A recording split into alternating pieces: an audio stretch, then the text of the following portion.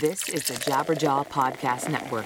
Visit jabberjawmedia.com for more shows like this one. Hey, everybody. Today's show is sponsored by Blue Apron. For less than $10 per meal, Blue Apron delivers the fresh ingredients you need to create home-cooked meals, man. Check out this week's menu. Just go there and do that. Get your first 3 meals for free. That's not paying anything, folks, and free shipping by going to blueapron.com/badchristian. This show is also brought to you today by CISO. This new ad-free streaming service brings users a nearly endless supply of top-shelf comedy. Head over to CISO.com right now to receive your first 2 months for free by entering promo code BADCHRISTIAN at checkout. That's SEESO.com for 2 months of hilarious comedy for free with promo code BADCHRISTIAN. You are now entering the Bad Christian Podcast. I said a 1, 2, 3, hit it, Joey. When you wake up in the morning, all you want is some Bad Christian. When you wake up in the morning, all you want is some Bad Christian. Bad Christian Yes. All right. All right, guys. Welcome to the Bad Christian Podcast, That's right. where Amen. we're building bridges between the church and assholes. Amen. Amen. Hey, no, honestly, I don't think we build shit on this podcast. I don't think we build bridges. I was on... Tear them down, my friend. What'd you say? We tear them down. Yeah. Well, I was on a podcast.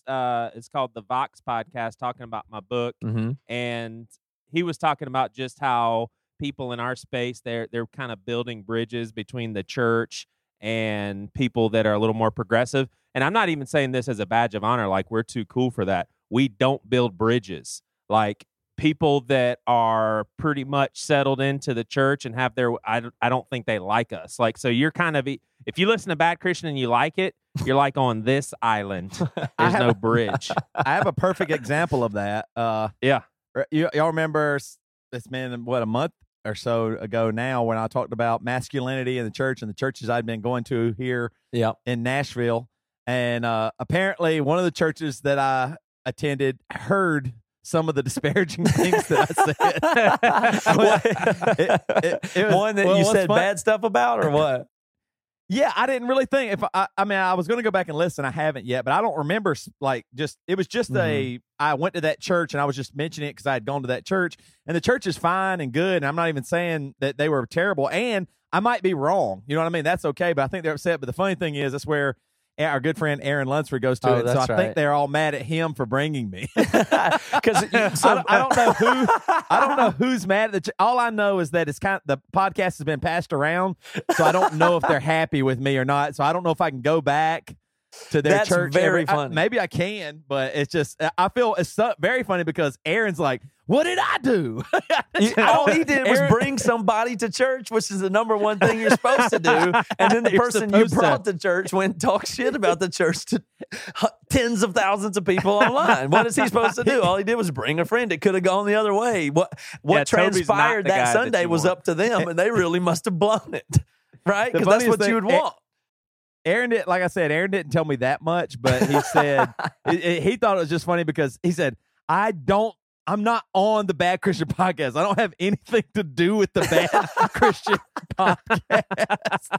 He had to say that? Yeah. No, that's what he was just like, it's the same as anything. It's like anything, any entertainment thing where to talk bad about a church, he's there. He didn't do anything. You know what I mean? He can't be held responsible for my actions. That is very funny because he always gets himself into trouble. That's all he ever does. And this time he didn't even do anything. All he did was bring you. And I imagine, and here's the thing about that. I want to defend Aaron and you a little bit here and this podcast because it's not it's not that you came on here and trashed somebody. That isn't what happened. The same as when I talk about my mom on here and then she hears it like her ears are burning. Like he was talking about me and he said something that wasn't, even if you say something just casual that's not great about somebody, it feels like a lot bigger deal than it is. And then when people make a momentum out of it, and they probably went back to Aaron like, yeah, but Toby said this, and that's not true because we also this, and that, whatever. There's probably a million reasons why the things that they think you said, there's more to it than that. But that's just the weird thing about this kind of communication and what we do. It's not, you didn't write down your notebook, trash this church on Tuesday night. Of course not. You just shared some of your experiences, and they weren't the normal stilted tone of most media and overly carefully worded things. You just said some stuff from your point of view, and you said it like you would say to us normally. And that comes across the way it comes across. And you may be wrong. I might even be wrong. I mean, that's the thing I think is just is funny is like you might not like what I say, but I literally was just telling the truth about an experience I had. That's it. I'm just telling, and I would have never said the name of the church. I even clarified that the people are great. The best thing about the church is the people and all that stuff, which I would say about any church. Mm-hmm. The churches that I've worked at, the best thing was the people. Right. The church system is always the weird thing, but it's funny that you bring that up. I was reading an article, and they were saying that in this day and age, people respond so strongly because when you say something, they automatically lump you in with that group or this thing that they think of. Like if you were to say, like if you said, I don't think Trump's that bad, then they immediately think of you as the bad, absolutely every bad thing they've ever seen about Trump. They can't just take it for a minute and go, oh wait, this is Toby just saying something. That's right or wrong, it's just a He's person in the saying category like of people that trash talk this church now. That's the category you had to be in, even though that isn't what you were doing. And I would suggest it's a real immaturity on a listener's point of view, like to not realize what you're consuming, and it's made worse by the way media is now. And I want people to get this, and this is what I think is important about podcasting itself.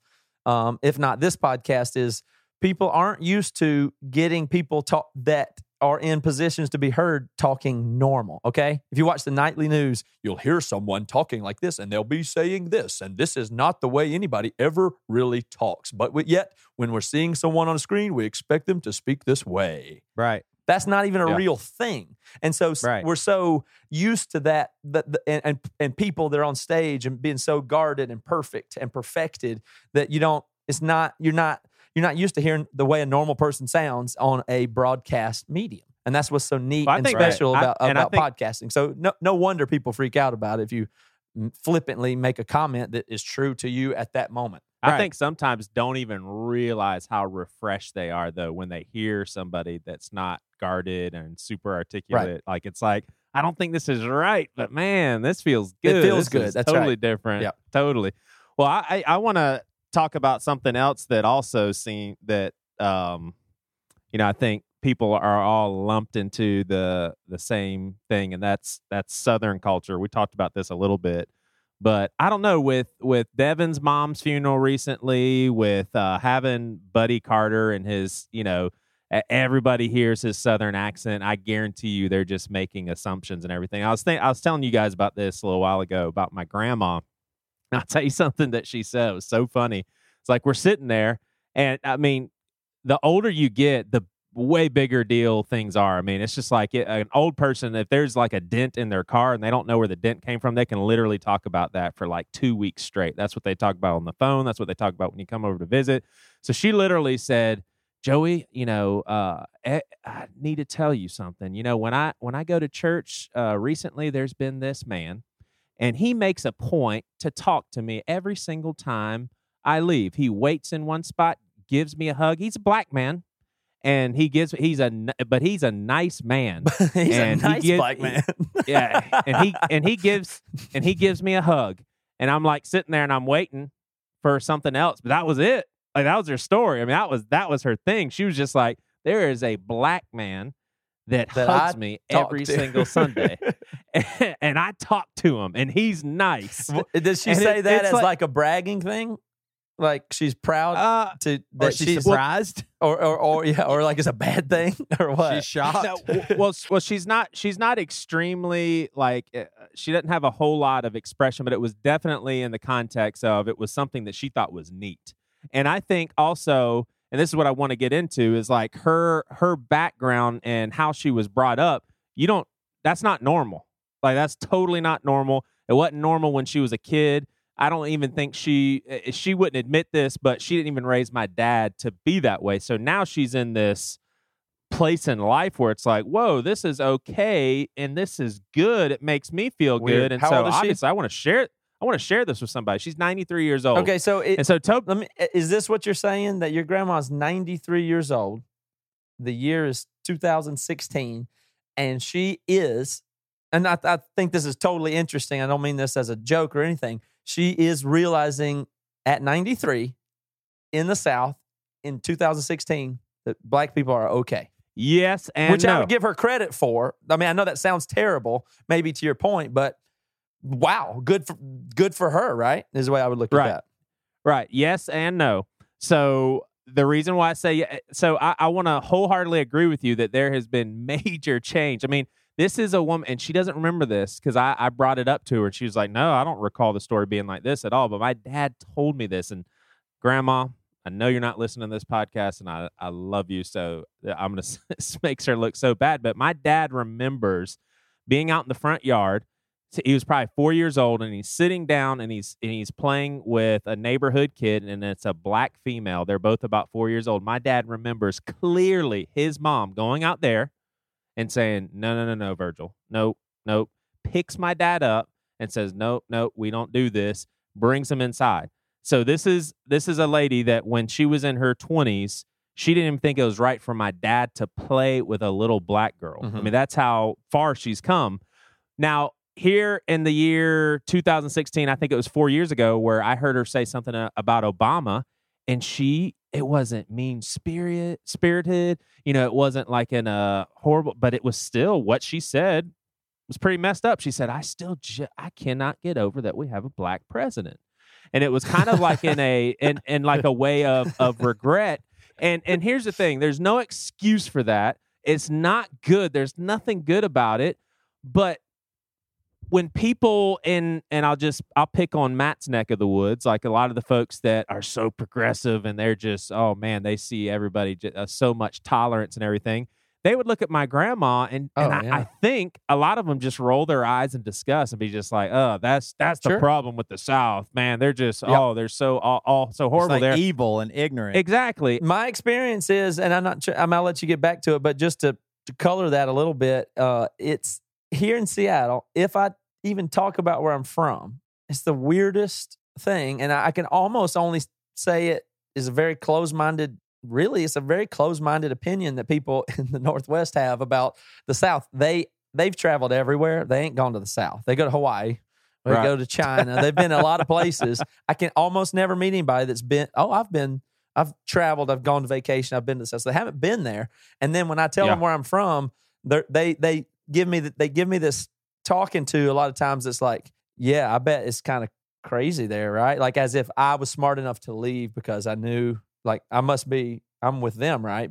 And back there, it must be some really bad people, right? Like that's and that's the tone. It makes me very, very angry when people take that tone, but they often do, like suggesting that it is definitely a bad place full of bad people, right? That are racist, right? And that's probably why you came here, and you're not one of them, right? You're here now, right? All right, exactly. You got out of there. Yeah. You got out of there. In fact, I mean, here's a very classic example. I have a great uncle who actually changed his last name to Swenson, and he lives in Seattle. And when I lived there, I visited him. He's a professor. He's a big time pot smoker. And he told me, I was like, "Why did you change your name to Swenson?" He said, "Because of your grandfather." And I said, "What about my grandpa?" He's just like, "Your grandpa was like a racist, and I heard him say things as a kid, messed me up, and so I had to change my last name." And I told him, I was just like, I was like, you know, just out of curiosity, he's like on his deathbed, and I just thought this was so cool. Eric's my cousin's name.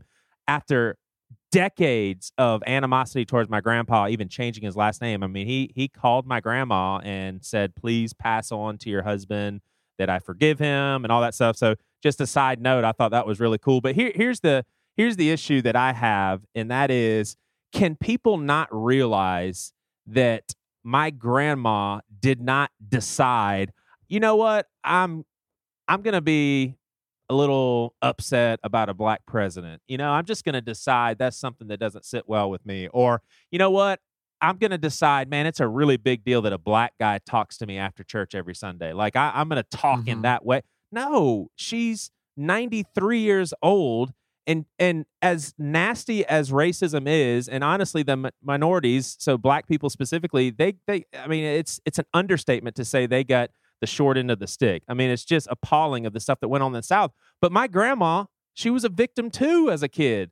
Like it's not like she decided, hey, I'm going to be a racist. No, she was brought up that way. And so it is irritating to me because to me, my grandma's a person. She's someone that I've known my whole life.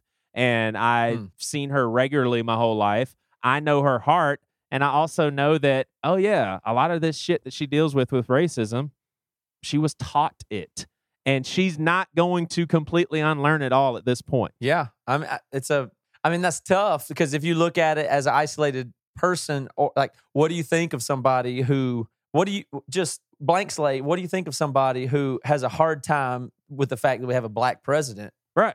Oh yeah, that's not good. I mean, that's really bad. Like just on paper, what it is. But there has to be some context for it, right? And the only way I can say it is, and I don't want to get on the wrong side of this thing, but your grandma or my dad or your dad, who, you know, they've changed, or even I mean, they've changed.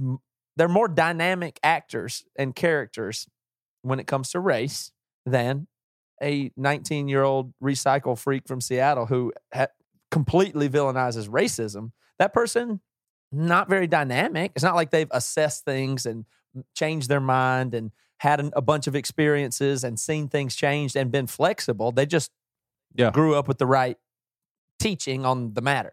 Right. And if that person was born in Alabama in the 40s, they might have been marching against segregation or whatever, standing outside the schoolhouse. It is the same personality, born in a different time, and it's not a dynamic character. My dad is. My dad has come a long way on things that I've heard him probably think or say in his lifetime, or certainly our grandparents.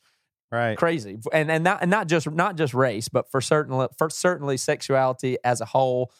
Tattoos would be one. Tons of stuff where they've been very dynamic people who have changed a ton, and I don't know, but on paper still they come up worse than some other people. You're exactly right. Like, I mean, one thing that I think people don't understand is, okay, first of all, the funniest thing to me is when I hear about, like, I moved to Seattle from South Carolina. I never met any black people there. There were hardly any black people. I felt weird about it. I grew up, my high school was 50-60% black people, right? I mean, it was just every day, all my life. Now, let me take it a step further and show you what I grew up with.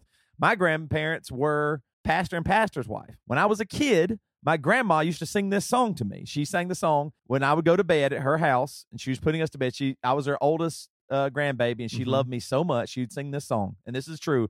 Not making this up at all. She sang, "Toby Coker ain't no good, kissed a nigger with a piece of wood." And I just thought it was a song. I didn't even think like I was 4, 5, 6 years old. That's intense. Sang that song to me. And so then I remember being in my... your grandma is shitty. Yeah, your grandma's different than Joey's. I remember being in my 20s. Hold on.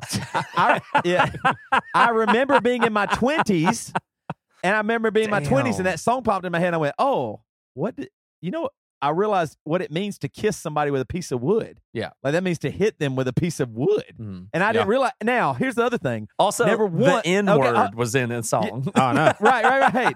Yes. Yeah, but exactly. That's what I'm saying. But how about this now? She grew up with a family from South Carolina and Georgia that extremely racist, right? Or like bias and stuff like that. Now, I never, ever saw my grandmother be rude or hateful or mean towards any other race. In fact, I saw her be very kind to most races always. But what we need to address here too is, and I thought our pastor at our church, Stan Mitchell, made a really good point. We are moving past the days of the thing that I dislike is when people think of it like KKK. That's the silly racism that everybody go, oh, come on, anybody. There are people who are racist that think KKK, and that stuff's just ridiculous, right? What we do have is a real bias problem, I think, and that's what Stan said. Like that's a real thing where, and that definitely does affect. Like our grandparents are in their 70s and 80s. They're not going to really influence much culture or anything with their racism, but that passed down bias can really affect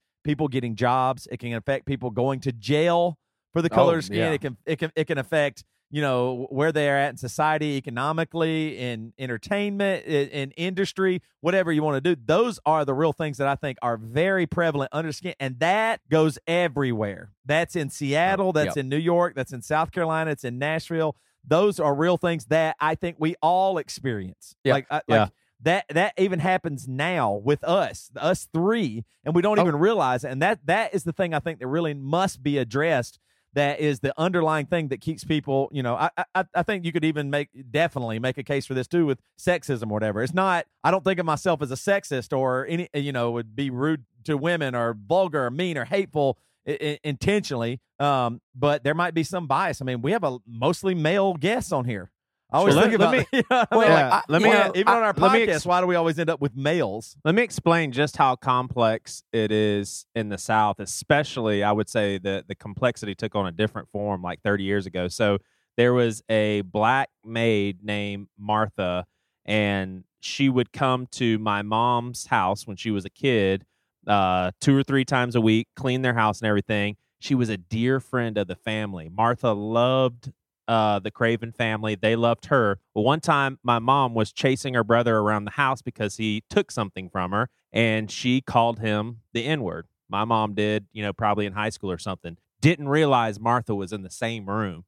My mom literally cried. She felt so bad. Like, it was so hurtful. And yet my mom used that word as like a derogatory remark towards her brother. And it's like there was an understanding too, because Martha held no grudge towards my mom. I mean, I think people that are not from the South, they just don't get how complex it is on both sides of the coin. I mean, how in the world was Martha not just completely offended? I think because she had a little more thorough of an understanding of what everybody's really dealing with, even white people. That's really sad. Well, I think she understood, oh, my mom is a high schooler. That sucks. Like, that's horrible. But it's not like she just woke up one day and said, yeah, I'm going to be a racism and call people that. I mean, well, it's hard when you just think about kids and upbringing. Like, it's just not fair if you grow up in a world that teaches you that the N-word is just a thing you use. It's just weird. I mean, I think of, even in the 80s growing up for me, there's at least 3 or 4 phrases that contained the N-word for rules of kickball or things we did. It was just weird. I mean, it was just there. And well, Brazil nuts, what did y'all call those? I mean, Brazil nuts, there's kickball rules, there's way that people did. I can think of 3 or 4 phrases that the primary use of them that I didn't know any other term other than some term that included the N-word. And that's the culture that even I grew up in the 80s. Right. And so you have to account for that somehow, that kids growing up in that or trained that. It's really weird. You're not saying give anybody a break. I don't know what to say about it. No, hold on. We're not saying it's okay to do racism. What my grandma said wasn't right. Nobody agrees with that. Now, what you have to realize is how prevalent that was in her youth. Mm-hmm. That she didn't make up that song. Somebody sang that song to her when she was a kid. Somebody sang that song to them when they were a kid or whatever. So that deep-rooted bias and racism is there no matter what, and it's hard to get away from. Now, what we're experiencing, and which is really awesome, is we're getting to see it more clearly now. Where, wait a minute, we can't. What are we doing here? What does this actually mean? But I on a side note, a funny story is years later, I was in elementary school, and I can remember being at the front of the class. And my teacher was named Miss Brown, and she was just a super sweet black lady. And I can remember we were doing geography or whatever, and she was pointing to places we were supposed to remember on the map.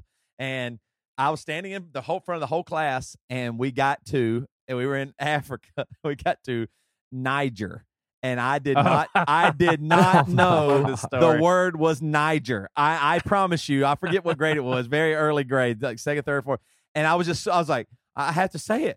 I thought your teacher was prompting you to say the N-word in front of the class. I thought, no. I said, please, God. I literally remember going, Lord, please help me. I was just a little kid. I was like, I can't say this in front of like 25 little kids. No, Lord. And I promise, as it was my turn, she goes, Toby, what is this? And I went, huh? And it came to me, Niger. And I went, Niger. And it was the biggest relief I've ever had in my life. I promise you. I just didn't know because I'd never heard that. I heard the other word a bunch. never heard Niger. And somehow it can't. Maybe I'd heard it once, and it somehow popped into my memory. But I can remember that. But what I think that's the thing we have to realize is if like that idea on the and we're just calling out Seattle people. I know tons of Seattle people that are It's a great. good example to make. Yeah, we're generalizing here, but that side of it's just wrong, end it now, doesn't help the people understand who's had years and years of that on every side. You know what I mean? Like it just it does. You have to explain it in a way where you're like, wait a minute, like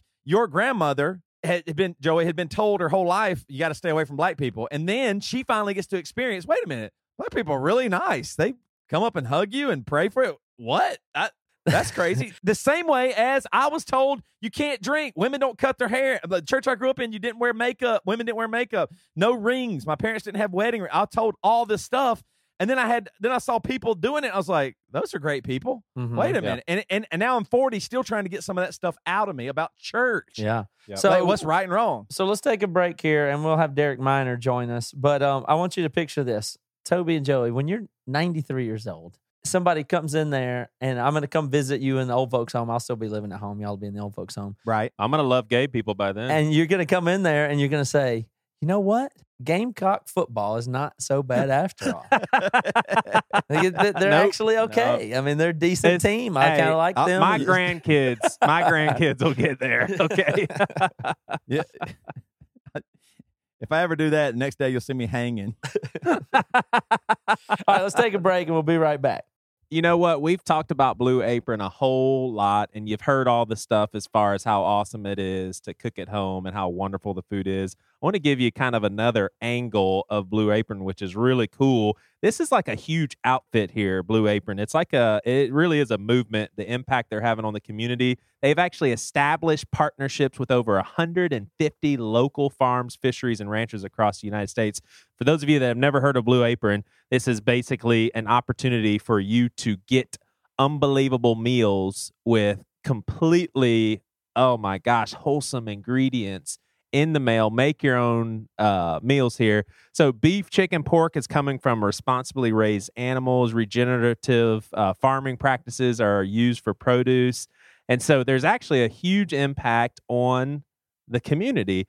How about households? Cooking together builds strong family bonds. Research shows that Blue Apron families cook nearly 3 times more often than the regular family. And then lastly, those who spend a lot of time eating from high-end grocery store chains can now spend under $10 per person for delicious meals. So here's the thing, man. It's Blue Apron. You can't pass up trying. The flexibility, man. You can customize the recipes each week based on your preferences, or maybe you have some dietary restrictions. It's easy. Like each meal comes with step-by-step, easy-to-follow recipe cards and pre-portioned ingredients and can be prepared 40 minutes or less. I mean, just listen. October, here's a couple things that people were eating while you were being a dummy. Roasted pork steamed buns with black garlic mayonnaise and spicy cabbage slaw. I've had that one. That's unbelievable. Seared salmon and fall vegetable hash with apple brown butter dressing. You can't pass this up. Here's the deal. Go to blueapron.com/badchristian and get the first 3 meals for free. Awesome. And they're not locking you in to where you have to pay 2 months of if you're like, yeah, that was great, I don't want to do that anymore. I'm going to tell you, if you do it, you get 3 meals for free regardless, but you're going to want to stay with it. So blueapron.com/badchristian. It's a better way to cook. Tastes great. Create incredible home-cooked meals with Blue Apron right now. Don't wait. Don't be a dummy. What is the best thing that you've ever bought for $3.99? Can y'all remember that? Something at Taco Bell for sure. Well, I have one better. I'm going to up you. Lasts way longer than Taco Bell and doesn't hurt your stomach at all. And I'm talking about CISO. What's so cool about this is here's what I'm realizing more and more. In this day and age, you just don't have time to find great entertainment, right? And you guys know I'm doing the Unstoppable Badass podcast. I love comedy.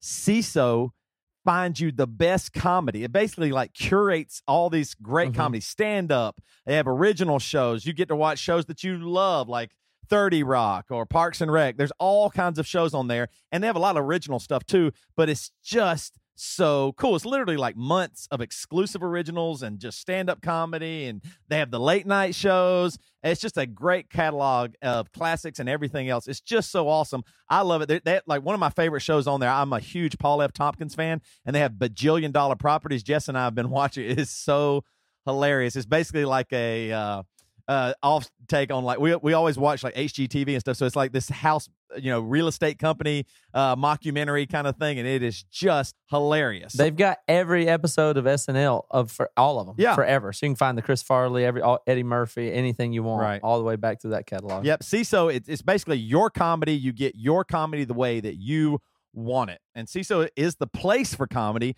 which I think is really cool. Like I said, they curate stuff for you. They find all this great comedy. You don't have to spend time, well, is this going to be good? It's all good. That's what I think's so fun about it. So CISO is spelled SEESO, and it is a new ad-free streaming service bringing you hilarious original series and handpicked classics.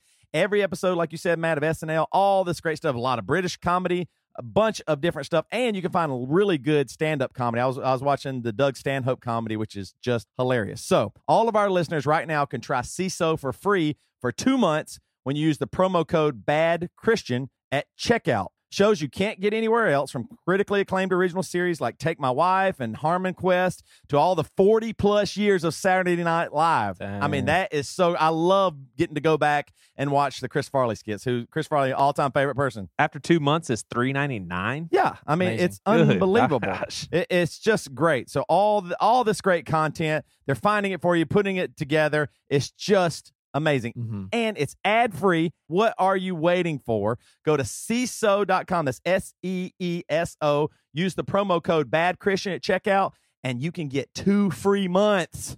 It's amazing. Awesome. Now, last thing we want to do, first of all, thank you so much for supporting our sponsors. We do have them because you continue to support them, and you guys use our promo code, and you check these sponsors out, and they tell us, and you tell us great stuff. One of the coolest ones is our favorite record label out there, other than the one that we run, and that's Tooth and Nail. So Tooth and Nail has a new band called Civilian. This band is good. I kind of have a feel for these kinds of things. When the label thinks something's going to be the next big thing, I feel that energy. I know a lot of the people at the label, see them hang out, and you just get this feeling when there's something big brewing. I think Civilian is it. They're a new band on Tooth and Nail. This band is from Nashville, and they've got their debut album with Tooth and Nail is called "You Wouldn't Believe What Privilege Costs," and it's available right now. So let's listen to the song. I'll tell you some more about them. So this song is called Skulls. You hang like a ghost in the foreground. The city is dark till they throw the switch. The soft glow of a fair complexion.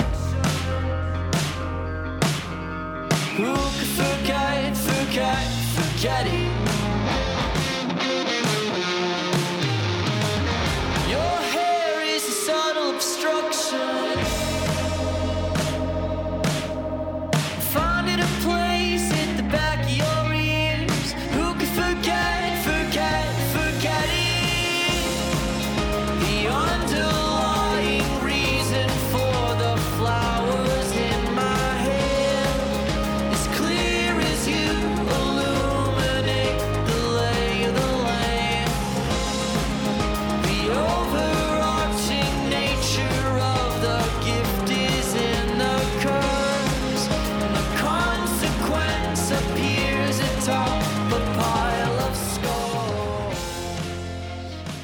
All right. Now, that is good stuff. I know you're hearing that for the first time.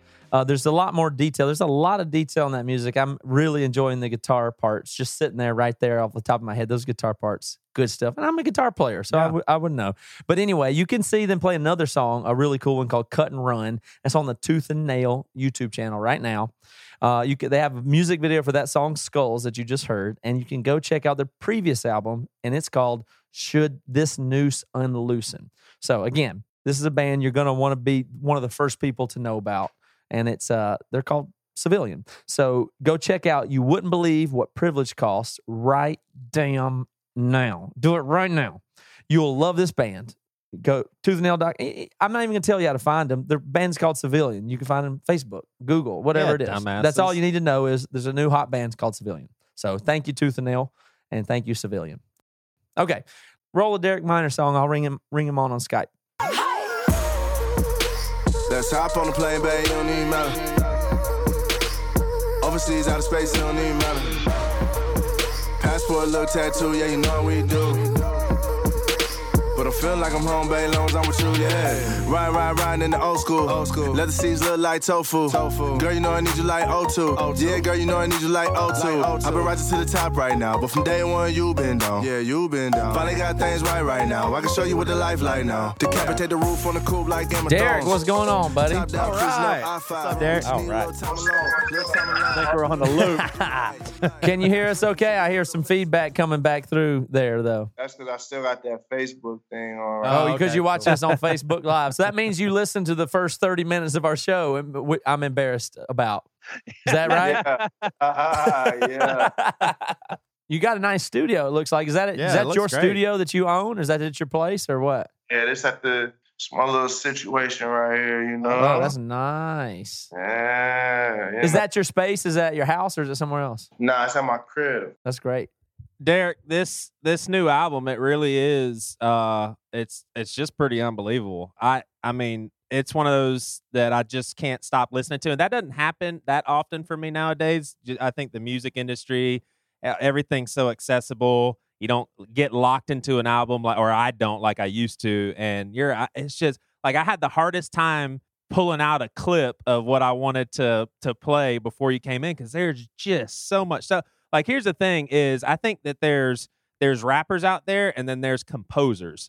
And this album, you're a composer. I mean, it's unbelievable. I don't even want to try to describe it. I just want people to seriously check it out, listen to it on Amazon, go to Spotify, and then eventually buy the thing. But I did, since I have 3 musicians here and guys that are in the music ministry, I got a kick out of hearing, of reading some of the iTunes things that people were saying. So obviously the vast majority of people are just oohing and ahhing over the music. But you've got one person that said, hey man, why are you talking so much about the haters? Why can't you just stop talking about them and just give glory to your Lord and Savior Jesus Christ?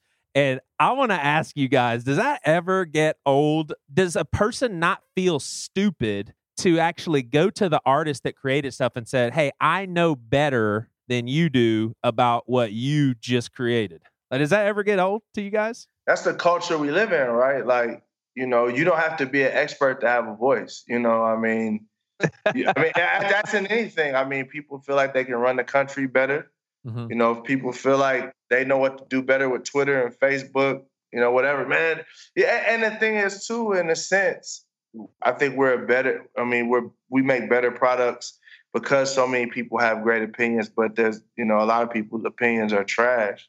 So, I think you just gotta be okay with the good and the bad of that, So, a comment like that, I don't give it much credence because I just write music from the heart. So you critiquing the content of my music, like that's where I was when I was writing the music. Like you can't, I don't really care what you feel. Like I'm just like, hey, then don't buy the album, don't listen to it. Like, I'm not holding you by your neck telling you to buy my album. Like it's your choice. Spend your $10 or not, Do you think some people would have the opposite reaction? Like, Toby, was there ever a time early on in the stages of writing Emery stuff to where if somebody critiqued it negatively, you'd be like, man, this is me you're attacking, and that felt worse? Yeah. I mean, I'm not as diplomatic as Derek. I always get pissed off, and I tell people, yeah, don't get mad at people, but I don't write. Like I had this conversation with Aaron Lunsford when As Cities Burn broke up or whatever. He wrote some stuff, and people started writing him, getting on. And I was like, Aaron, you just got to let it go. Those people don't know what they're talking about. You know the whole situation. And then like a week later, people are writing about Unstoppable Badass, my podcast, and I immediately get online. Oh, really? Oh, why don't you have your own podcast? Why don't you, and I get really mad. So I can't let it go. But it is funny, like that person would comment about the haters, but all they were doing was actually doing exactly what you were talking about. Well, you got a better chance of everybody believes that they're important or a special snowflake or a star, and to be the one, you're more likely to get noticed or be discussed on this podcast. I mean, there was a bunch of comments that you didn't bring up on this show tonight about Derek, right? That guy got noticed. So, Right. Yeah, and the thing is, too, this is my 6th album. So, I mean, I've had so many comments over my life. Like, when I first started doing music, the comments just, like, they just weighed on me. Like, if a dude was to say that, I'd be like, man, I can't write a song with the word haters for 5 years. Mm-hmm. Like, back when I first started. But now I'm just like, people gonna have opinions. The opinions is like, everyone has an opinion, so I don't necessarily trip off of that. And then too, that's a great point, man. Like, I'd rather give credence to the people that really rock with me than the people that, just trolling on my page. Like, I'm like, man,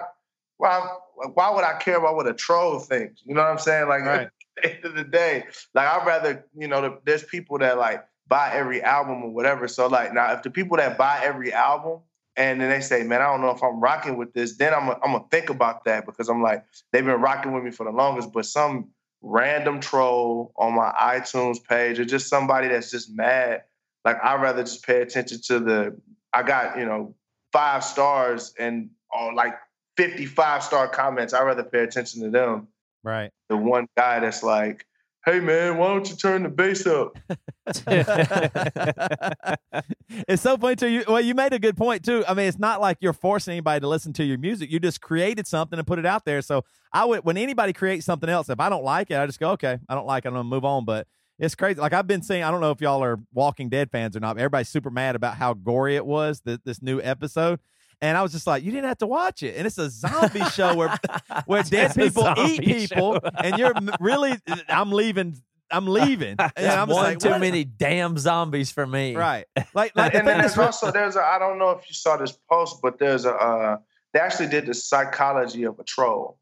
And it's like, it's like literally like a mental, like there's an illness there where people feel like they have to either get attention from social media stuff, or they don't have the for some people, this is not everyone that leaves a bad comment, but for some people that are like legitimate trolls, like they literally have like something in them that says, I can't not say something bad about this person. Yeah. Like I have to, it's something that drives them. I wish I had the link to it, but actually someone who's on this podcast a lot, Prop, sent it to me, and we were just like, man, this makes total sense. Like, some people, like, they feel like they have to say negative things about people. And it's like, man, I'm not trying to have none of that in my life. Like, I've just got to the point where I just block trolls, bro. Like, and I do it in such a fashionable way. Like, I'm like, I'll find a cool little GIF with somebody getting like blocked, and I'm like, boo, boo, boo, boo, boo, boo, blocked. And it's just, and you send it on your way to go around someone else, Well, that song sounded great. I was going to do the same thing, Joey. The album's called Reflection. It's out now. That song that we played coming into that is called Love Go High, and it really is good. And I wanted to tell you that song you did with the video with the chains and that whole thing. I don't remember the name of that, but I really was digging that when I think it was right after last time you came on or on Joey's show. But I really like that one a lot too. Thank you, homie. I appreciate that. How'd you get connected with, I know a lot of people probably haven't heard, unless you're really into the R&B scene, BJ, the Chicago Kid. I mean, he's worked with Kendrick Lamar and Kanye West. And how'd you make that connection? That song's unbelievable too. I love that dude's voice. And you can sing too, man. Good Lord. Derek Minor's got some vocals, man. Expand the situation, you know what I'm saying? But nah, man, it's real simple, man. Like, I didn't want to have any features on the album at first. Yeah. Do an album that I was going to totally produce the whole thing, no features. And I think just as I was working through the project, I just was like, man, this hook, I wrote it and I was like, I feel like there could be a better voice. So we kind of was brainstorming like, yo, what would it look like to get BJ the Chicago Kid on this joint? And I was like, all right, let's give it a shot. So we sent it off to his management. Management was like, we love it. BJ was like, I love it. Sent the hook back the next day. And I mean, history was made. So it was a beautiful thing. That's awesome. That's cool. So let me ask you, Derek, do you get this a lot? And I really do apologize if you coming on our show tonight, or if you get this a lot, do you wind up being or do you feel like you wind up being the token black guy that people want to bounce ideas off of? Because maybe that's what we're doing tonight. But does that happen to you a lot? Where, because I really understand the mindset that says it's not your job to educate people like us on racism and issues and stuff that we were talking about before. I know that you probably were watching the stuff that we were saying before, and some of it, thinking about even you listening to us talk about that, is embarrassing to me. I don't know what else to do other than to ask somebody that I respect, that maybe has a little bit of respect for us. But also I've heard people say, hey man, that's not my job to weigh in or help you figure this shit out. But how do you take that whole thing? I'm serious. And I understand that point of view very much. I'm just wondering, do people ask you to be that guy a lot, the black ambassador to white people like us trying to figure shit out? If that's only what you ask me, then I'm going to be frustrated. But, I mean, I feel like to a degree, like, if I want to know more about, you know, my wife's feelings, I'm not going to go think them and create it in my own head what I think she wants. I'm going to ask her, like, hey, what does this look like? Now, obviously, we're talking about a whole culture here, and we're a diverse group of people. So to me, I don't necessarily take offense to someone asking a question. Like, I don't feel like it's my job. Like, if you ask me a question, I'm going to tell you the truth. Now, I don't feel like it's my job to help you wrestle with the truth. Like, I don't feel like it's my job to let that truth soak in. You know what I'm saying? Like, if you ask me, hey, is this racist? And I say yes. And then you walk off and say, man, that dude don't know what he's talking about. And I'm like, I can't really, like, to me, then my job is done. But, you know, if someone asks me a question, whether it's race or if it's about the gospel, man, if it's about sports, whatever, I'm going to just give my opinion. Or, I'm going to try to tell the truth to the best way I can. And then that's on you to do what you got to do. Now, like, when I present facts, like, I don't think it's my job to convince you that racism exists. Like, that's clear. Like, if you live in 2016 and you're looking around and you don't see that racism exists, then there ain't really nothing I could help you with. Like, but if you want to know more about how can I unpack, how can I better, deal with, people, black people, how can I better, look at, my life and kind of show me my blind spots. Like, as a brother, I feel like I'm legit obligated to do that in a sense. Like, I'm your brother. Like, if I love you, I'm not going to let you sit there and be a racist dummy for the rest of your life. Well, how did that strike you the first half of this podcast? Does it sound like we're just apologizing and saying, "Way, man, we're us Southerners are racist, but give us a break. Don't be so hard on us." Is that how that comes across, or what? Man, these ones grew up in the racist. There was some great race. Hey, shoot! I was like, I think I've never seen people be that, because racism is embarrassing. So you rarely see people say, "Yo, my grandmother sung me a nigger lullaby."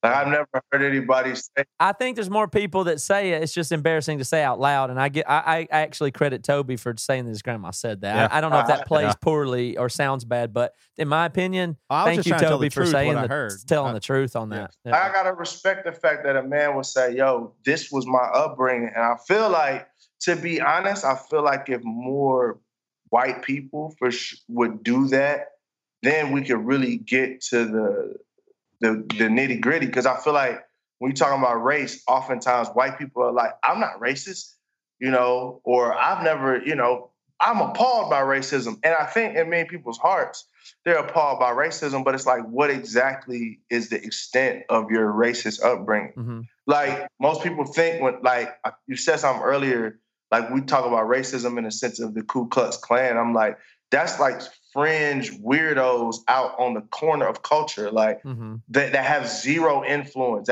or have very little influence. So I'm like, I'm not worried about that guy. I'm worried about the guy from South Carolina that mom sung him "Smack a Nigger in the Head" lullaby. A kid that is the manager of a job that my son is applying to, or is college professor, or is a police officer. That's the guy I'm worried about, because, he's not walking around wearing "I'm a racist." He probably may not even know he's a racist. Right. That's just normal life to him. Those are the people that scare me the most. And the same for any other culture, So let's say you take a visit to Charleston, you walk into my grandma's house, and I mean, obviously she's going to greet you warmly. But you can tell, whoa, this is a big deal. Like Joey brought a black male to my house and they're friends too. And you can just tell it's not natural for her, but she's hospitable. She's going to offer you something to drink.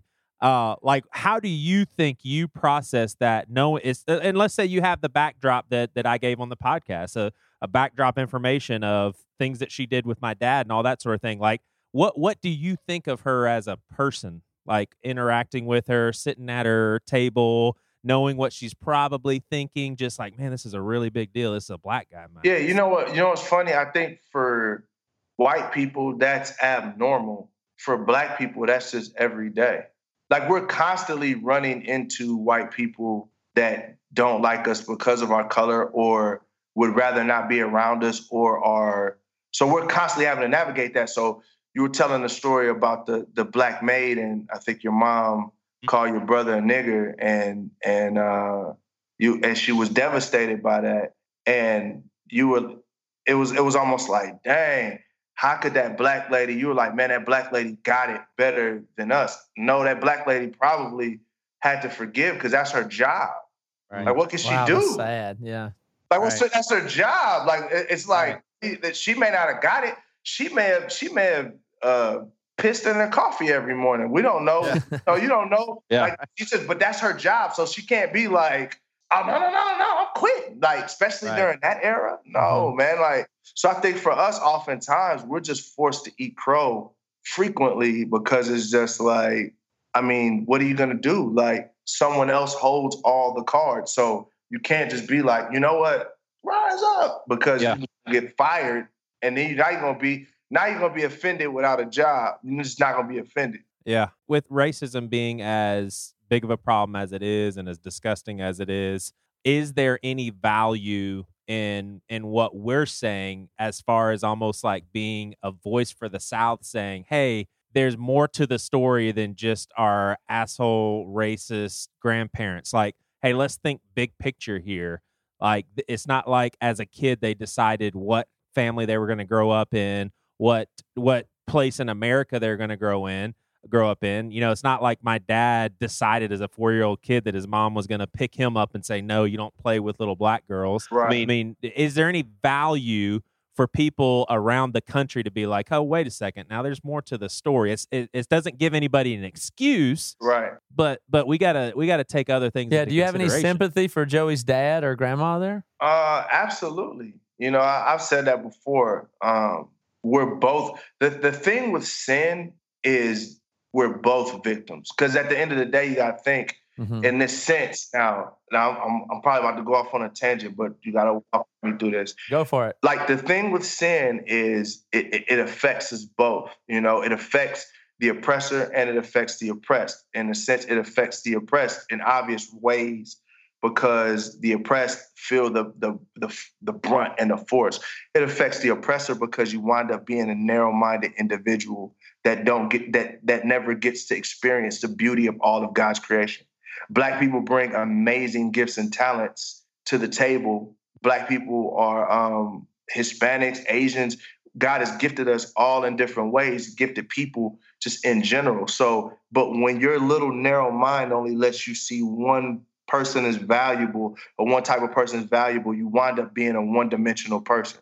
Like, and so it really affects you as well. So I feel sympathy in that sense. That's like, man, you don't necessarily get to experience the beauty of all of God's creation. So if I were to become a big, terrible, like get indoctrinated and become a super racist, my life, it would be bad for me too. Like, that would be really sad. It'd be like Lord of the Rings, the Gollum or something. Yeah. Well, you miss out. You miss out too. Yeah. You miss out the beauty of all of God's creation. Like, what God has made for you to be able to experience and enjoy. You are literally cursing that. And filled really with hate. That's a bad state to be in.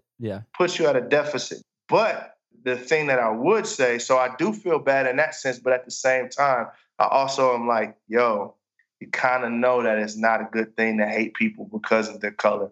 So you kind of got to get over that. Like, that's just one of them things where it's like at this stage, like, I don't necessarily, for someone that's trying, like, there's tons of grace there, but if you're not trying, And it's like, you don't care. You just like, man, this is where it's been forever. It's where I'm gonna die. Like, I can't, like, I don't really have a lot for you because you've already made your decision. You're like, I want to be in sin. I want to be one-dimensional, and I don't care. Now all that's left for me to do is just pray for you that God delivers you from your folly. Like, that's all that's left, because there's literally nothing I can do. You know, you've made your decision that I would rather ignore what God is saying, and I would just rather be what I'm going to be. And the thing is, that's the standard for everything. That's for anyone that wants to just be like, this is who I am. You know, I mean, we can use that standard for anything. All I can do is love you where you're at, pray for you, and pray to God that He changes your heart. You know, and that's it.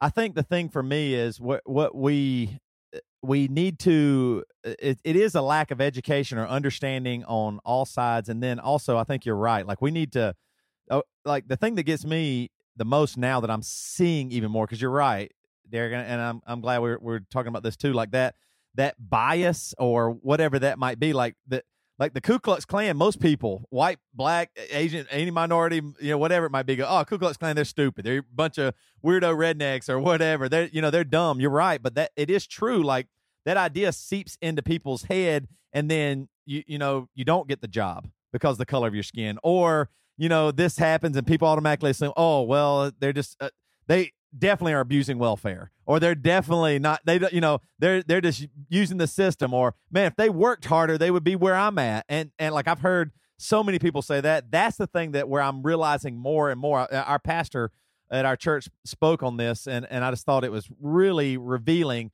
just realizing the bias is there. Like, for example, right now, the huge thing is cops and killing blacks. The idea is there is a bias immediately that, wait a minute, you're dealing with a different person here. The color of their skin's brown, so we got to go at this differently. Like, we've told a story before where we had alcohol in the car. We had been drinking. We weren't drunk, but we had been drinking. I think we might even had an open container in the car. We drive, and so two cops pull us over. It's like 1 a.m. Pull us over. I'm mean to the cop. I start talking shit to him, and they just let us go. And as soon as after that, you know, I just realized, wait a minute, they let us go because we're white, and they just, maybe boys be boys or whatever. And I was like, if we were black, that would not have happened. They would have searched the car. They would have found it. They would have. I mean, we did do something wrong, and we got off. And I still to this day believe it was because of the color of our skin. I do believe if we were black, that they wouldn't have treated us that way. And that is a real bias in that moment of, I'm not going to give this person a break because of the color of their skin. We got a break because of that, and that's the thing I think people don't understand. I want you to talk about this too. That idea of how do we address that strong bias of, I see so many Facebook, YouTubers, all this stuff saying, like you said, I've been here forever, and just pull yourself up by your bootstraps and work. If you don't work and you don't do hard, you know, that everything's equal, but it's not equal, right, Derek? I mean, it's not. You feel that? I think right now we kind of in the shallow water. Like, I mean, in a sense of this, some of that is not going anywhere. We can talk about it. We can do podcasts about it, albums, songs, whatever. Like, but some like biases are just not going anywhere. And really, especially for a person that's not a Christian, there's no incentive to change those things. Mm-hmm. Like, so especially for a Christian, it's like, yo, you gotta, like, hey man, the gospel should be speaking to those areas. You should be renewing your mind with truth and fighting through that. Before a non-believer, I mean, I don't even see where the benefit to not be that type of person will come from, to go that deep into the nuances of racism. It's just like, hey, I don't hate black people, but I'd rather not hire this guy. And like, there's nothing in you that would say, you know what? There's no Holy Spirit to say that's wrong, you know? Yeah. But what I will say is this: here's the big problem, the overarching problem, as which some of these things flow, is America is a racial caste system. Like, it was built from the beginning, built off of breaking the backs of minorities, not just black people, but still in the, you know, if we, and I don't want to sound like the angry black guy, but let's think, you know, Christopher Columbus comes over here, and then then rapes the land from Native Americans, puts them on the worst land. But not only that, but, almost made them his slaves in a sense, like, hey, go find me gold or I'm going to cut your hand off. Definitely. But what we write in history books is the 3 boats came over here, Native Americans was cool, and then they decided to go to the worst land in America. It's like we don't say, man, Europeans came over here and said we say we discovered America. Like, no, we hostilely took it over and stole it from people. Then we brought people from a different country and made them build it for free. Like the police were started to catch runaway slaves. Like, that's why Black people are scared of police, and it's passed down from generation to generation, because that was the job, the police job, initial police job was to go catch, the police force, the way it was designed, to go catch runaway slaves, cut their legs off, and be an example to the rest of the people. So you got to say some of the nuances of that is going to be passed down. Or we look at mass incarceration. Like, you look at the 13th Amendment, it doesn't say slavery's outlawed. It say you can't be a slave. Like, you can't make normal people a slave. But if you commit a crime, then you can be put into slavery. So what do? Criminalize Black people. And now you have a new slave force. But it's justified now, because now I can say we're throwing those criminals in prison and making those criminals slaves. But there's no coincidence that Black people make about 13% of the population up, but they make up 70% of the prison population. That's by design.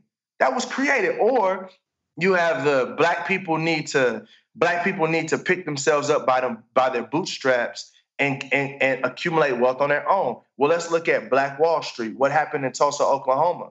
White people came in and burned it down. Like Black Wall Street in Tulsa, Oklahoma. Every time there's a community of Black people coming together and growing and economically flourishing, white people come and tear it down. Or let's think about, I could go on and on. We could talk about the welfare system. Like you say, the problem in America is fatherlessness. So what you're going to say is Black people just don't want to raise their kids. No. So you have Black people that have been, they were slaves. Then they're oppressed during Jim Crow. Then after Jim Crow, then you have housing discrimination where Black people, now what is the quickest way to accumulate wealth in America is own a house. But for 30 years, Black people were prevented from owning houses in certain areas. We were relegated to the hood. Then you send them to the worst land in America. And then you say, hey, if you want government assistance, the only way to have government assistance is that a father cannot be in the home. Yeah. I was going to ask, is there a place to ever criticize Black culture or fatherlessness? I mean, tell me a little bit more about that. So I'm just not familiar, so I'd be glad to hear it. But it seems like if there's that many fathers missing, that is going to cause systemic or generational problem. But please tell me what would be a good explanation of why that is. So the question is not are fathers missing? The question is, why are the fathers missing in the home? Do you know why? That's the big question. So one, if we look at statistically, right? We look at statistically per capita, and I could send you the data. Black men today have been performing great within their household. They have been, spending time with their kids. Like they did and this is from, what do you call it? The Census Bureau or whatever. They said statistically, Black men have been in their home. That's one thing. Number two, if we're talking about historically, what created this narrative of fatherlessness is, if we talk about Black people been slaves for years. Now, we know during slavery, Black people were not allowed to have families. You know that, right? Yep. We not only were we not allowed to have families, but we were treated like breeding instruments. Right. So they had breeding farms where they would take a Black man, a stud. That's why I hate when people call me a stud. Don't call me a stud. I'm not an animal. But they would say they would say we have a stud, and they would just make them have sex with woman after woman after woman after woman, like an animal, a stud. So you have slavery that you have this system. Then slavery's over with. Jim Crow, families are coming together a little bit, trying to come together. Then what happens? You got the housing crisis where Black people, statistically, you can see it throughout stats. I'm not making this up. This is like pure facts. They're not going to put it in your history book. But if you just do a little research, you can see Black people were often discriminated against from owning houses in wealthier places, regardless of how much money they make. Yes, that's for sure, yeah. Right, so you send them to the middle of the hood in a place where they can't accumulate wealth because they have the worst land. So then, worst land and no reparations. And no jobs probably close by. Absolutely. So now what's happening is, if you're talking about a welfare state that was created, it's saying, hey, look, we'll take care of you, the government, but one caveat, you can't have a father in your home. So you're saying that you get welfare more or easier if there isn't a complete household? Not more or easier. If you want welfare, you cannot have a father in the home. This is a suggestion, or hey, if you don't have a father, you get more money. Like, if you want welfare, me and my mom were just talking about this. She was like, we have family members that the father would have to, if the family was going to stay together and they were going to get food stamps or welfare, the father would literally have to leave, pack his stuff up.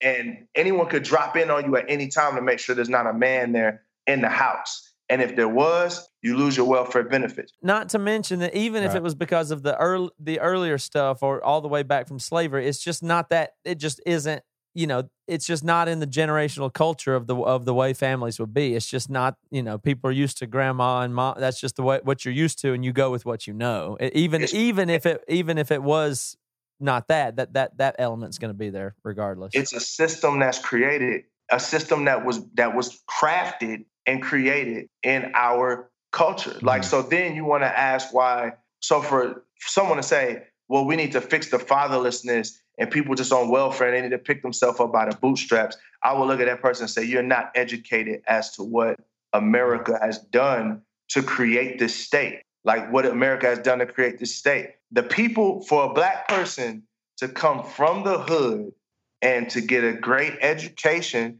when literally, like, your zip code, that's why I'm part of the Expectations Project, your zip code determines what type of resources go to your school. So all the Black people live in this zip code, they get the worst of everything.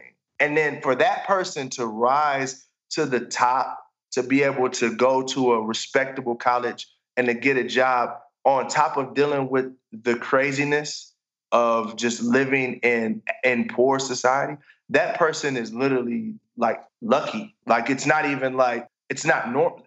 That's abnormal. Like, you literally say, hey, I want you to build a house with just a shovel.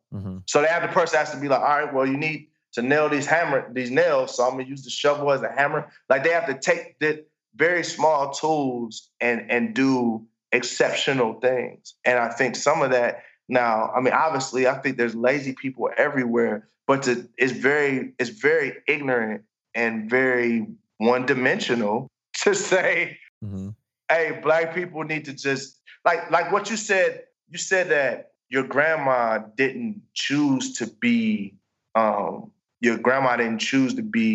racist. Like, I would say it's the same thing for Black people. You think Black people just sit back like, man, I don't want no job. Right.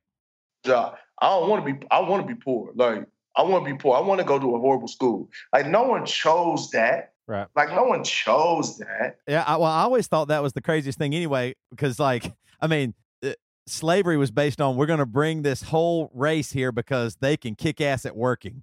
You know, they literally, like, we found the people that can build America, and now this idea that we would all be lazy. I always hated that. The laziest people. Right.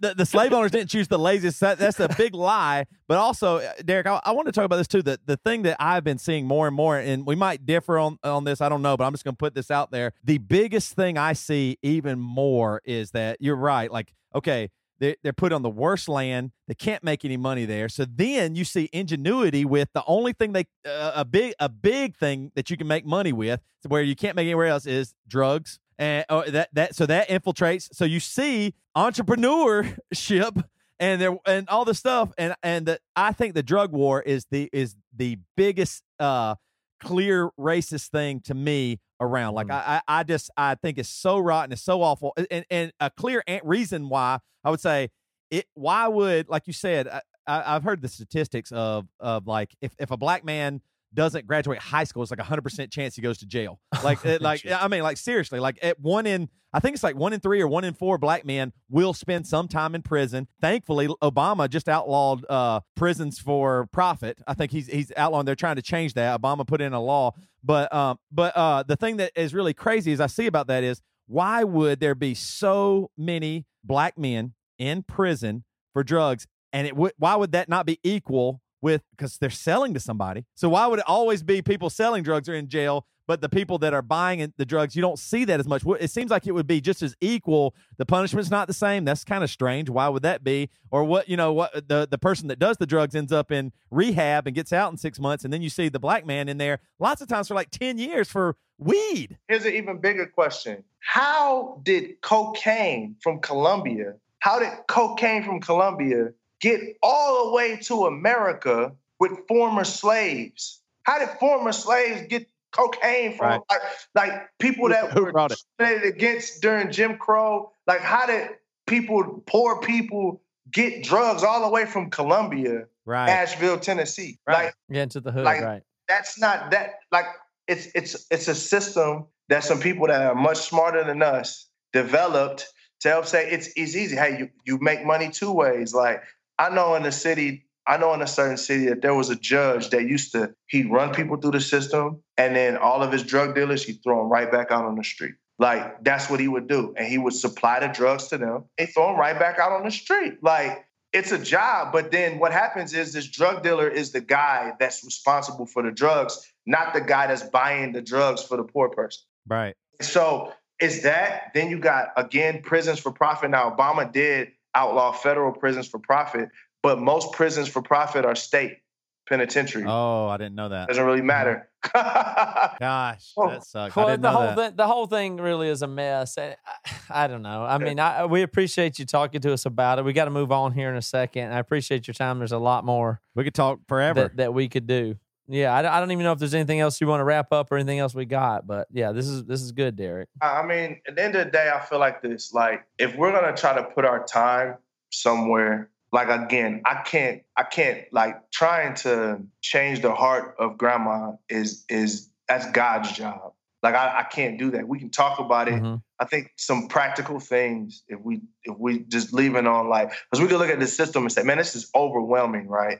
So I'm saying some practical things I think we could do every day is call out people on their BS. Mm-hmm. Like, I mean, for grandma, brother, sister, whoever, like, on those biases, point them out and live with the consequences.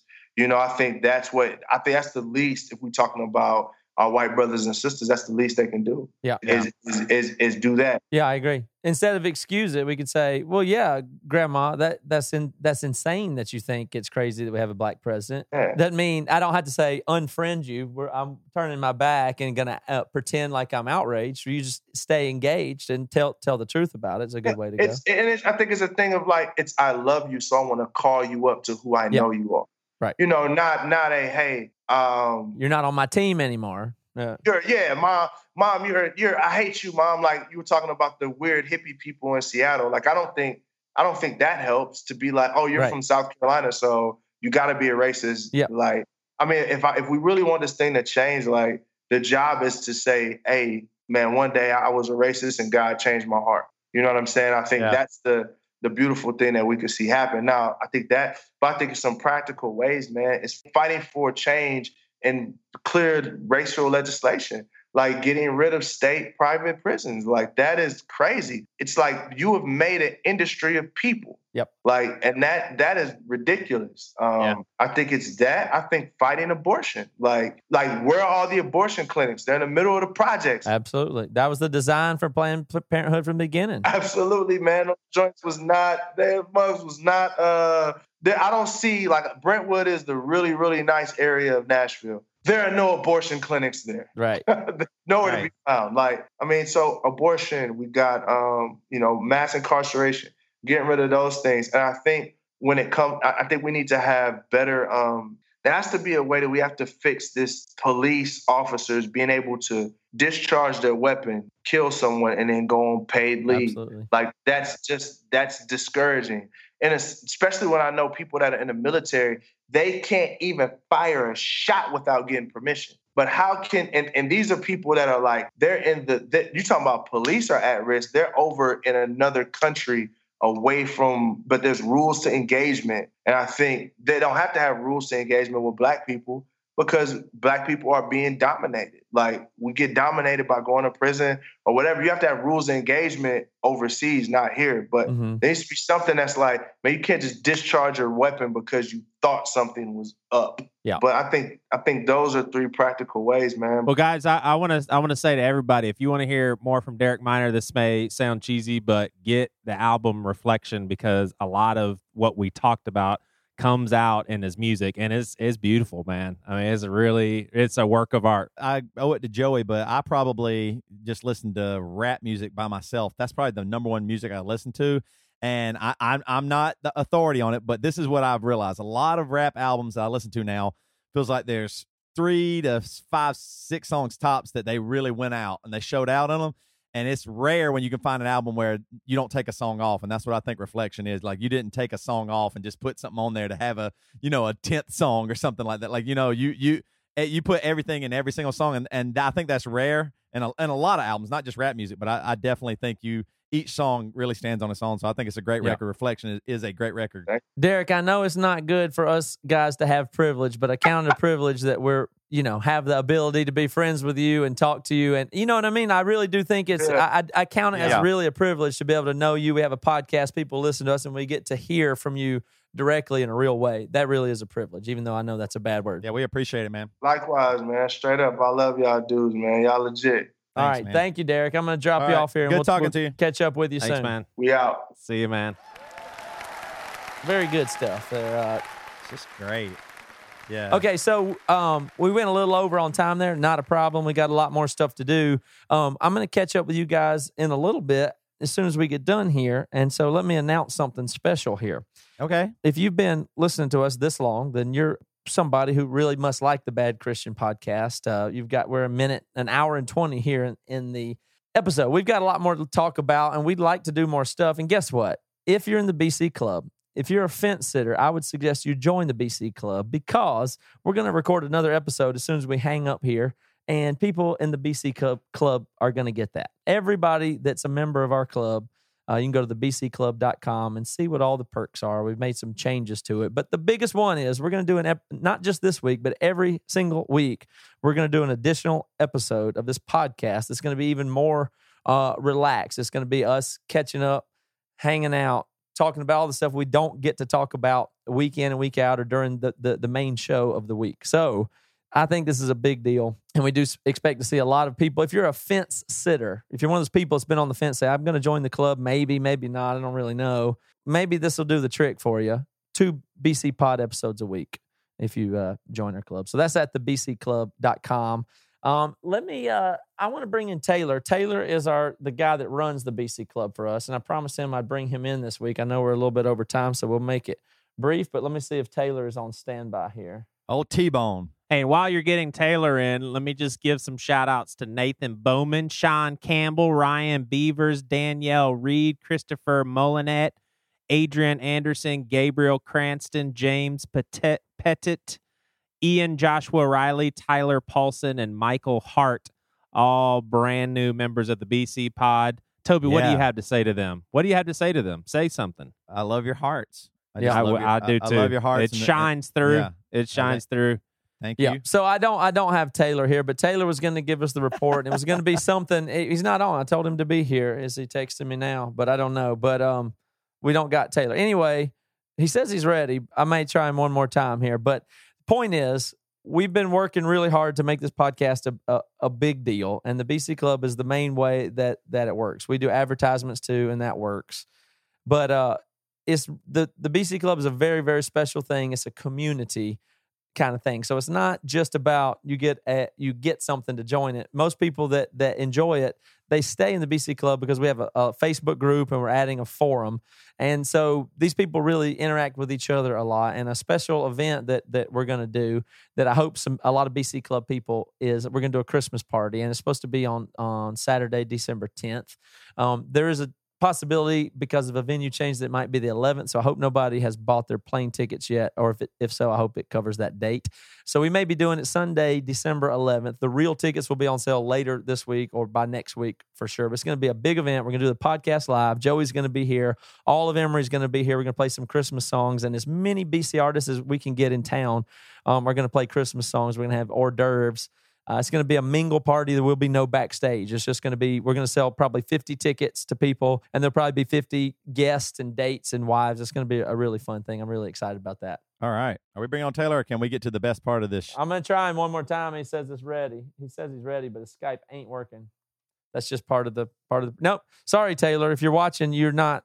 Your Skype ain't working, so we're going to catch you. Well, join us next week. We'll definitely have Taylor on next week. What he was going to say was the BC Club is blowing up. Essentially, Yeah. He was going to give us a report that I think. Well, was Joey gonna got be pissed off and left. Well, Joey you left. know, my favorite part is what's to come. Kick the music.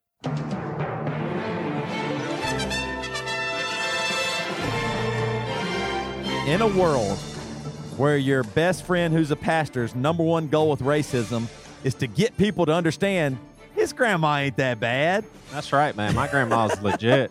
She's the shit. Racial apologist Joey Svensson. My grandma ain't that bad.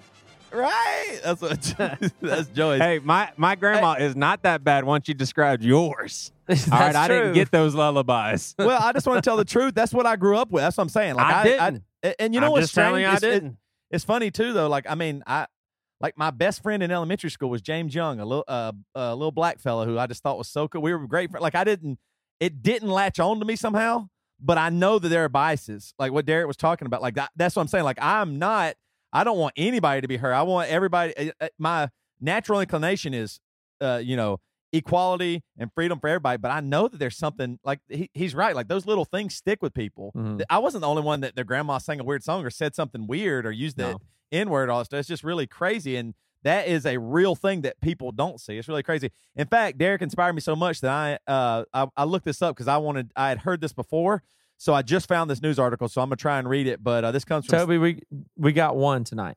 Cool. Well, this is the one. It's serious. Okay. So this is from CNN, and an aide says, because I've always heard this, that Nixon created the drug war basically to hurt black leaders in the civil rights movement, right? Aide says Nixon's war on drugs targeted blacks and hippies.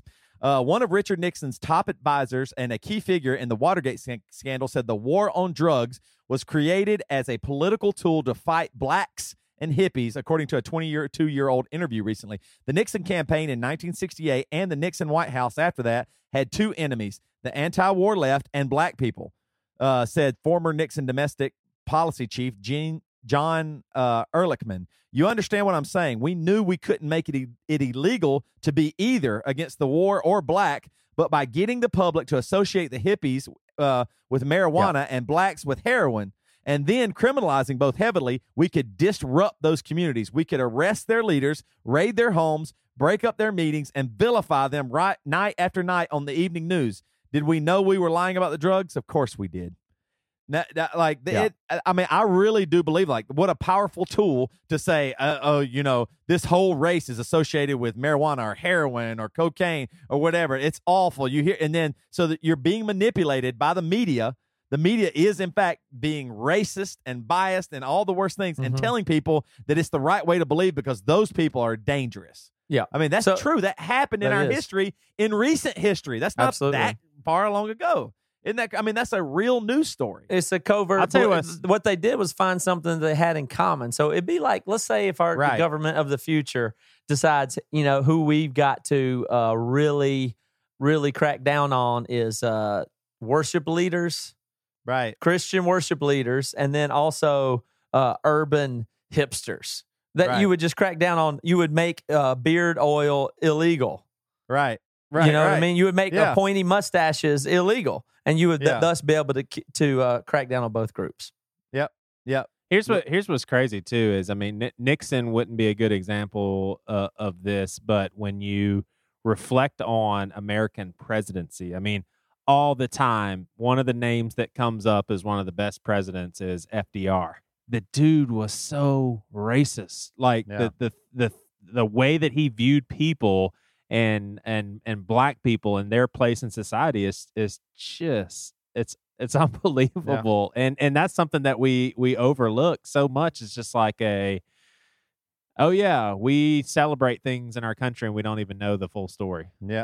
And here's what's crazy about me too is I would say I'll be conservative and say 10 years ago, but maybe even less than that. There were things that you just talked about with Richard Nixon and, just his approach in, targeting the black community with drugs and all that stuff. And I seriously would have the reaction of, that just can't be that simple. No way. Right. It just can't be, because I just didn't want to believe there was that bad of stuff from our government. I just didn't want to believe it. Yeah, it's in there. It's in the roots. I think that's one of the things I'm taking away from this conversation. It's in the roots. It was built in from the beginning, and now it's so subtle sometimes you don't even see it. And that subtlety is getting people killed. It's getting people not equal. It's taking away jobs and all this stuff. One last thing I will say, Joe, it's funny you bring up Franklin Delano Roosevelt because I just read an article about him. There's a new book. His wife was a lesbian. Eleanor Roosevelt had a lesbian lover named Hick.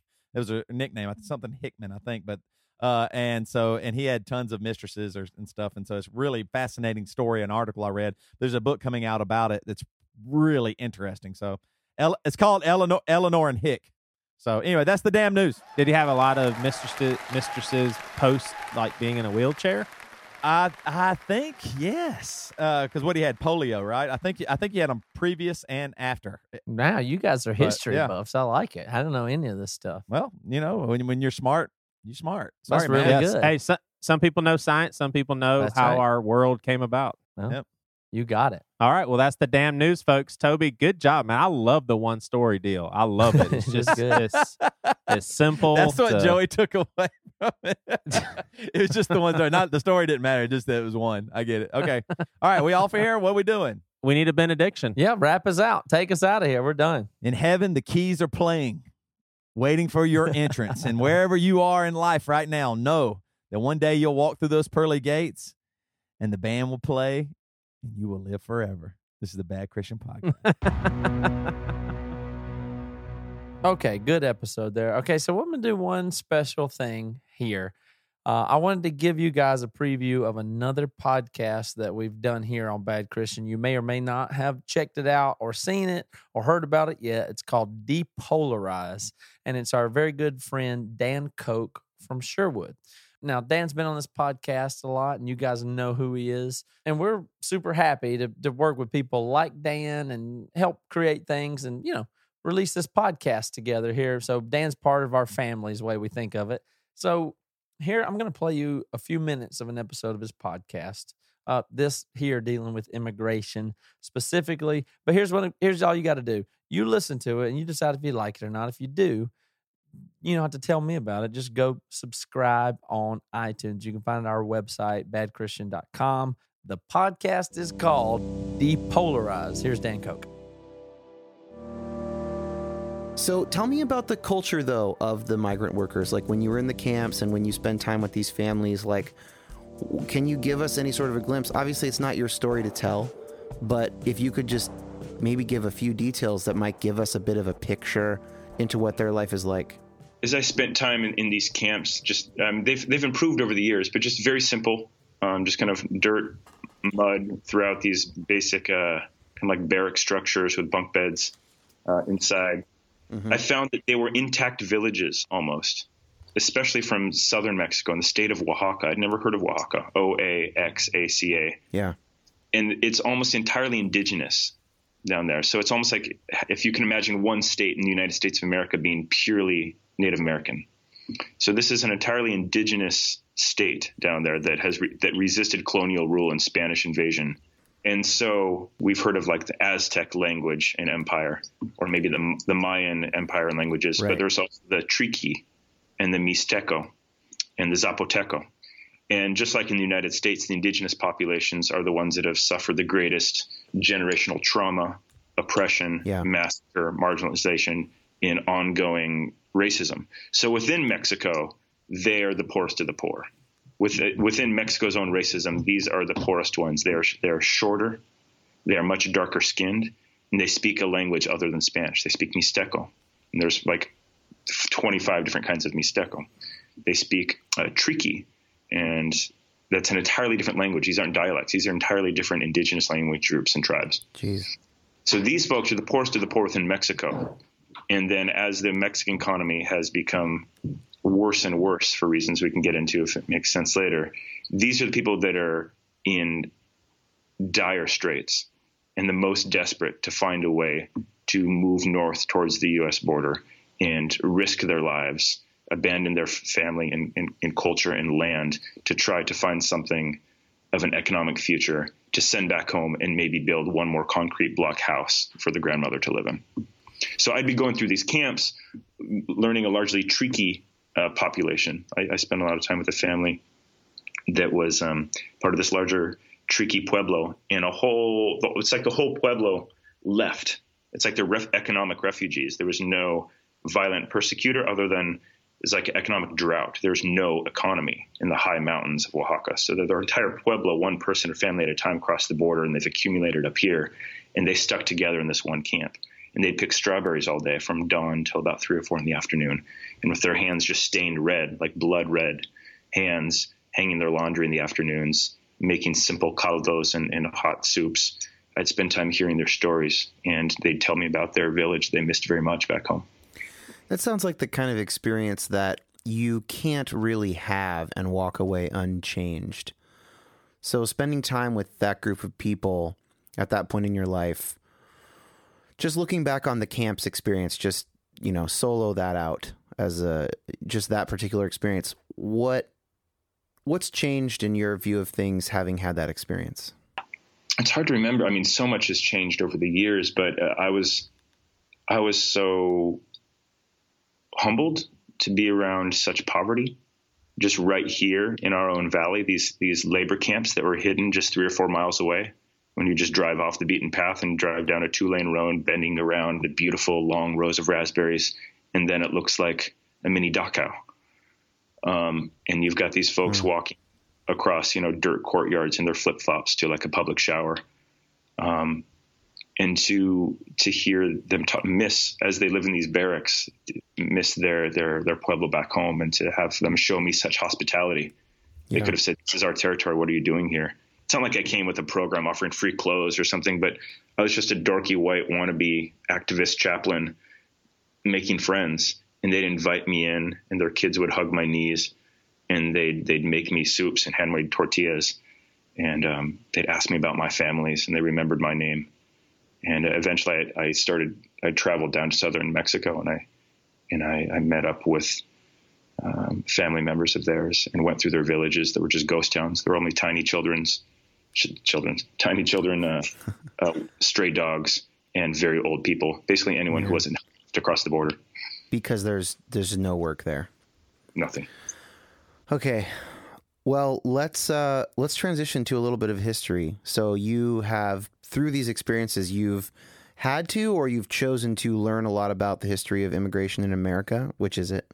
A little bit of both. I came learning through this organization, Tierra Nueva, that has been one of its functions, not only being chaplains and a hospitable presence among the alien and the outsider, the stranger, which is a biblical ethic for us as a community of faith, is that one of the biggest emphases throughout Scripture is the moral fiber of a community in the Bible is judged by how they receive the stranger and the foreigner and the outsider. Yeah. And it's really important to know about the Bracero program, the history goes even further back than that, about who drew the border where.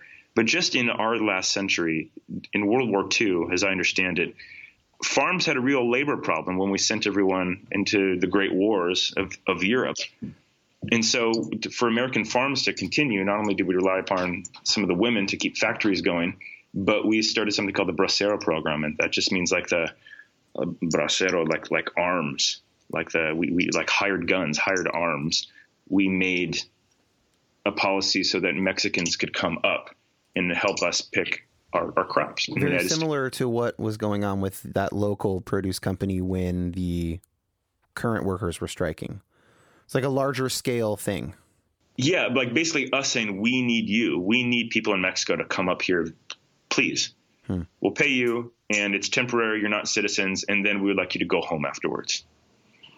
But what we did is we created a bi-national generation of people that came up here, and that much of their economy, their home, their culture, the sense of identity, were thousands of Mexican families coming up and doing American labor work. Yeah, that's their skill, that's their trade, and that's the economy that comes home and feeds into their villages. Back in Mexico, is it specifically Mexico, or is it also other countries? I'm not sure if the Bracero program included Central America. But this is the beginning of the very common relationship between the U.S. and Mexico of migrant and farm workers. We initiated this out of our own need. Okay.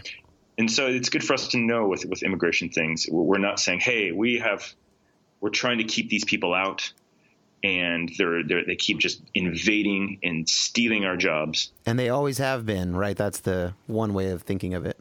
Right. The history of this kind of binational flow of Mexican Americans living on both sides of the borders was initiated in a very large policy where our economy depended upon it. Wow. So I just want to, because this is a non-polarizing podcast, I want to note one thought that I have that comes to mind on, you could call it the conservative end, which is to say that even if, say, the United States initiated the current pattern of migrant work, that's not a sufficient argument that it should continue to do whatever it did then, or that it's necessarily morally good for it to continue, which I think you would agree. Yeah, just to know the origins doesn't solve everything. Doesn't solve everything, but it is good to know the origins. And so if we are going to say, if we want to make an argument of like immigration needs to stop, we should not delude ourselves that it should stop because it's some unnatural thing. It is, in fact, the way huge portions of our economy were built.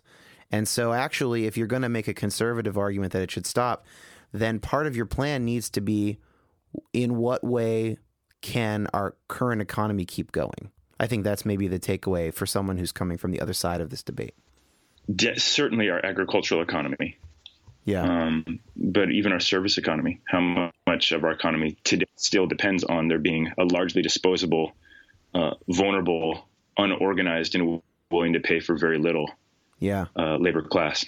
Yeah, definitely. I mean, I really love the scene about Depolarize, where neither side takes a really angry, self-righteous stance and to create a straw man out of the other, and to be like, what fool or idiot or morally vacuous person would believe this? Well, one of the things that I really sympathize with when I hear people talk about immigration issues is, of course, it makes sense to have a desire for boundaries. I teach boundaries a lot. Yeah. I need to work on my own boundaries of saying, hey, here's a line, and I want to support this line of people coming too far into my private life. I lock the door in the evenings. And I think that's a healthy and entirely natural impulse for us to say, hey, here's the line. Yeah. And we need to be able to maintain our boundaries, which is synonymous for border. So on that sense, I don't think there's anything inherently xenophobic or bigoted to want us to begin the conversation about, if we have borders, what good are they if they don't work? Yeah, right. Well, actually, and I want to even do the conservative side, for lack of a better term, one better. It's not just that borders are analogous to personal space, but even liberal social philosophers like John Rawls will say things like, a liberal argument for a strong safety net is, hey, everyone in this nation is taking part in this entire process, and the whole thing is reliant on everybody else. I find that argument pretty persuasive personally, but that argument assumes some sort of a national border. You can't make that argument, say, about Ethiopians, right? It's not true that the American system is based on Ethiopians. Within Rawls's argument, the people who are living in America and working to support certain industries they probably would fall under that delineation. And so borders have a philosophical value too, I'm saying, not just sort of an analogical value. Right. And so oftentimes when folks talk about, look, we need some kind of rule of law, we need to be able to defend our territory. And if people want to come in, they should come in the legal way.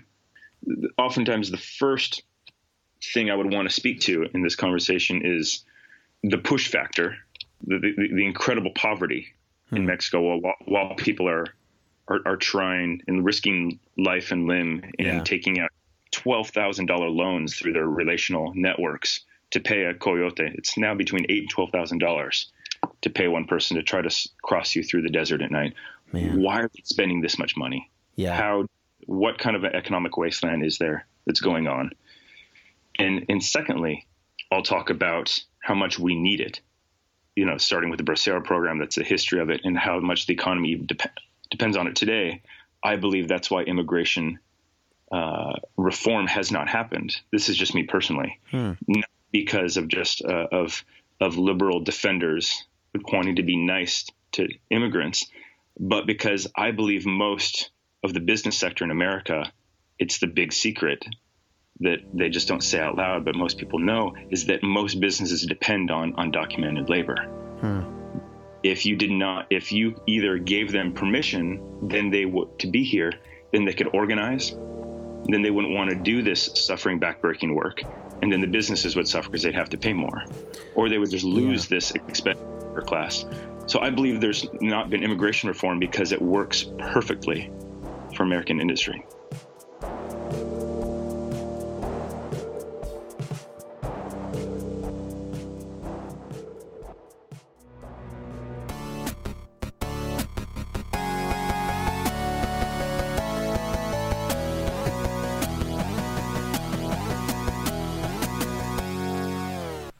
You've been listening to the Jabberjaw Podcast Network, jabberjawmedia.com. Shh.